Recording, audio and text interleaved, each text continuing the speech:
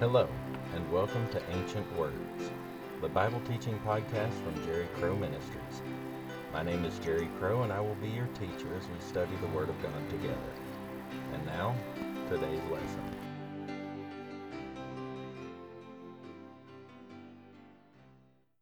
Before we turn to our scripture today, I want you to take a moment and imagine a grapevine. Do you have it in your mind's eye? Now, this grapevine is very old, but it still produces the best fruit. This particular vine is also quite large. There is one central vine, and off of that one vine, there are many millions of branches growing. Each of these branches has clusters of grapes growing. As you further examine this vine, you notice that each of the branches has a name. The oldest branches has the names Peter, John, James, Matthew, several other names that are familiar.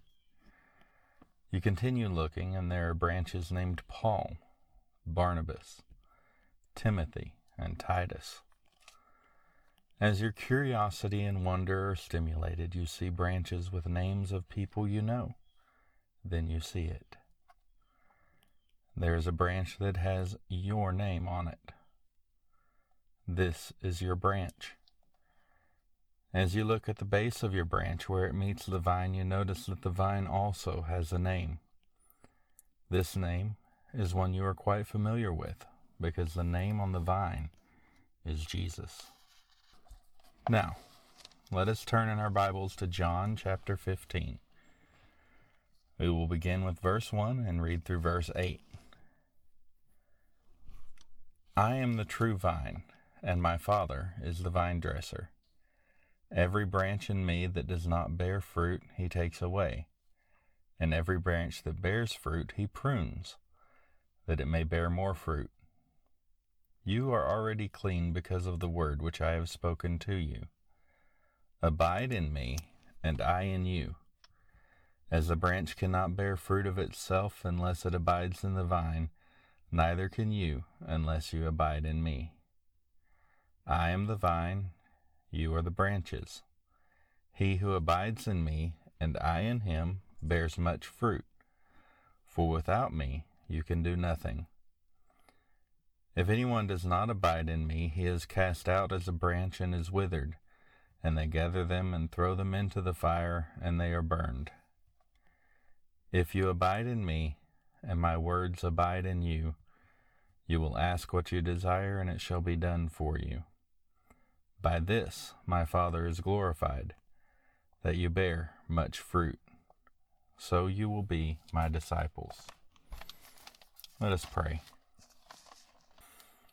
Father God, we are thankful for your word and for your love. We are thankful for who you are in our lives. Open our ears to hear from you today, that we may become those branches which bear much fruit. Open our eyes to see what is not of you, that we may be pruned. It is in the name of your Son, Jesus, we ask these things. Amen. Let us picture the scene here. Jesus and his disciples have finished taking their Passover meal together. It was at this time after the meal that Jesus had shown humility in washing the feet of the disciples. It was during the course of the meal that he took the bread and the wine and instituted communion. It was also during this time that Satan entered Judas Iscariot, and he left the fold to betray Jesus. After the meal, they are sitting together, and Jesus continues to teach them. In chapter 13, Jesus gives his new commandment that we love one another. It's found in verses 31 through 35. In chapter 14, he tells us that he is the only way to the Father, and that the Father is revealed in him. He also promises to send the Holy Spirit, among other wonderful teachings we do not have time to discuss at this time. You can read it for yourself and gain insight into the scene. At the end of chapter 14, Jesus tells his disciples, "Arise, let us go from here." Now, John at this point does not tell us where they are going, but we can gather from the other gospel records that they are on their way to Gethsemane. We can gather that this part of the conversation took place either before they left the house where they had their Passover meal, or during the walk to the garden. Either way, he has the full attention of the remaining disciples, and hopefully he has our attention as well. He says, I am the true vine, and my Father is the vine dresser. Every branch in me that does not bear fruit he takes away, and every branch that bears fruit he prunes, that it may bear more fruit. A vine dresser is one who plants the vine in a vineyard. The job of the vine dresser is to make sure the vine is productive and yields fruit. He accomplishes this task by keeping the vine clear of branches which are unfruitful. He also prunes away unnecessary parts of fruitful branches so they will continue to grow and bear fruit. As the vine dresser, it is God the Father who has planted the vine, which is Jesus. He also cuts away those branches which are not fruitful and prunes those branches which are fruitful. Abide in me, and I in you. As the branch cannot bear fruit of itself unless it abides in the vine, neither can you unless you abide in me. The word abide here means to stay in a given place, state, relation, or expectancy. I believe it would be safe to say, in this instance, we can interpret this word abide as to stay in relation to Jesus. It is, after all, that relationship with Jesus which gives us access to the Father and to his power, comfort, healing, love, and all the other benefits the Father gives his children. As long as we maintain that relationship with Jesus, he will help us and enable us, by the power of the Holy Spirit within us, to bear fruit. Apart from that relationship, we are unable to bear fruit. And Jesus explains this in the next verses. I am the vine, you are the branches. He who abides in me, and I in him, bears much fruit. For without me you can do nothing. If anyone does not abide in me, he is cast out as a branch and is withered. And they gather them and throw them into the fire, and they are burned. Looking at verse 6, Charles Spurgeon says this, which should be, to us, a stern warning. That is all that can be done with fruitless vine branches. You cannot make anything of them. Other trees yield timber and are useful for various purposes. But with the vine, it is as the prophet Ezekiel says, Son of man, what is the vine tree more than any tree, or than a branch which is among the trees of the forest? Shall be taken thereof to do any work? Or will men take a pin of it to hang any vessel thereon? Behold, it is cast into the fire for fuel. The fire devoureth both ends of it, and the midst of it is burned. Is it meet for any work? It is useless if it is fruitless. And so is it with us. If we do not bear fruit unto God, we are of no service to him whatsoever. If you abide in me, and my words abide in you, you will ask what you desire, and it shall be done for you. Here is another benefit to that staying relationship with Jesus. It is through a consistent relationship with him that we are able to pray effectively and our prayers be answered. By this my Father is glorified, that you bear much fruit, so you will be my disciples. It is in bearing fruit that God the Father is glorified on the earth. It is also a mark of discipleship to Jesus. But now we must answer the question which has been lingering in our thoughts since we began. What is the fruit we are called to bear? I have heard many well-meaning ministers teach from John 15 and conclude that our fruit should be the souls of others.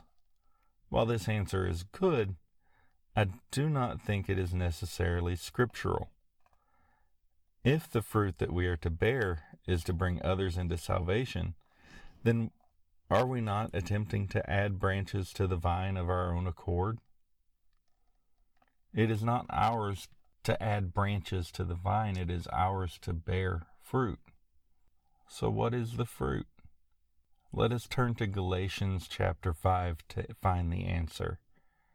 Verse 22 says this: "But the fruit of the Spirit is love, joy, peace, long-suffering, kindness, goodness, faithfulness, gentleness, self-control.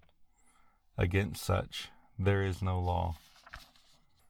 It is more in line with Scripture to say that the fruit we bear is that which the Holy Spirit plants within us. By cultivating the fruit of the Spirit in ourselves, we may be able to be a witness to salvation.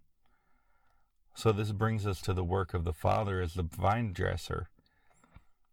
If we are to bear fruit, we may need to be pruned of some things which prevent growth. Let us examine ourselves in these areas. Number 1, love. Do we show love to those around us? Or do we still hold little grudges with people who have done us wrong in some way? Number 2, joy. Are we truly joyful, or is our experience more moment-to-moment happiness and sadness? Number 3, peace. Are we doing as Paul said and living at peace with all men whenever possible? Or do we look for opportunities to have strife with others? Number 4, long-suffering or patience. Are we patient with others? Or do we have patience for a moment and then blow up at the slightest inconvenience? Number 5, kindness. Are we truly kind to others? Do we do nice things for people with no expectation of reward? Or are we looking for something in return for being kind? Number 6, goodness. Are we genuinely good people? Number 7, faithfulness. Are we faithful? Do we do what we say we are going to do when we say we are going to do it? Number 8, gentleness. How do we react when someone speaks ill of us or does something to us that affects us negatively? Number 9, self-control. Have we put our bodies in total submission to the Spirit of God within us? I would like to invite each of us to examine ourselves by these questions. Perhaps, like me, you find yourself not being as fruitful in some of these areas as you know you should be. I wholeheartedly believe that as disciples of Jesus Christ, all of us wish to be fruitful. There may be some areas we are abounding in fruit, and some areas where our fruit is rotting. That rotting fruit could easily start to spread to other fruits on our branch if not dealt with properly and immediately. So let's pray. Father God, we come to you as branches on the vine. You see our fruits, and you know which ones are rotten. Take your shears and remove that rotting fruit from us. Cast it far from us as we repent for bearing rotten fruit. Let us grow in your grace and be bearers of good fruit, branches on the vine worthy to bring you all the glory and honor you deserve. Let those around us see our good fruit and thereby come to you because of our witness. We thank you for doing these things in us. It is in the name of your Son, Jesus Christ, we ask these things. Amen. Thank you for listening to Ancient Words, the Bible teaching podcast from Jerry Crow Ministries. We hope that you are encouraged by the Word of God. Remember to take a moment and look up today's scriptures and dig into the Word for yourself. For more information about Jerry Crow Ministries, please go to www.jerrycrowministries.com. There you can find information about the ministry, contact information, and catch up on some of our latest writings. Tune in next time for more biblical understanding. May God bless you and keep you in our Lord Jesus Christ and the power of the Holy Spirit.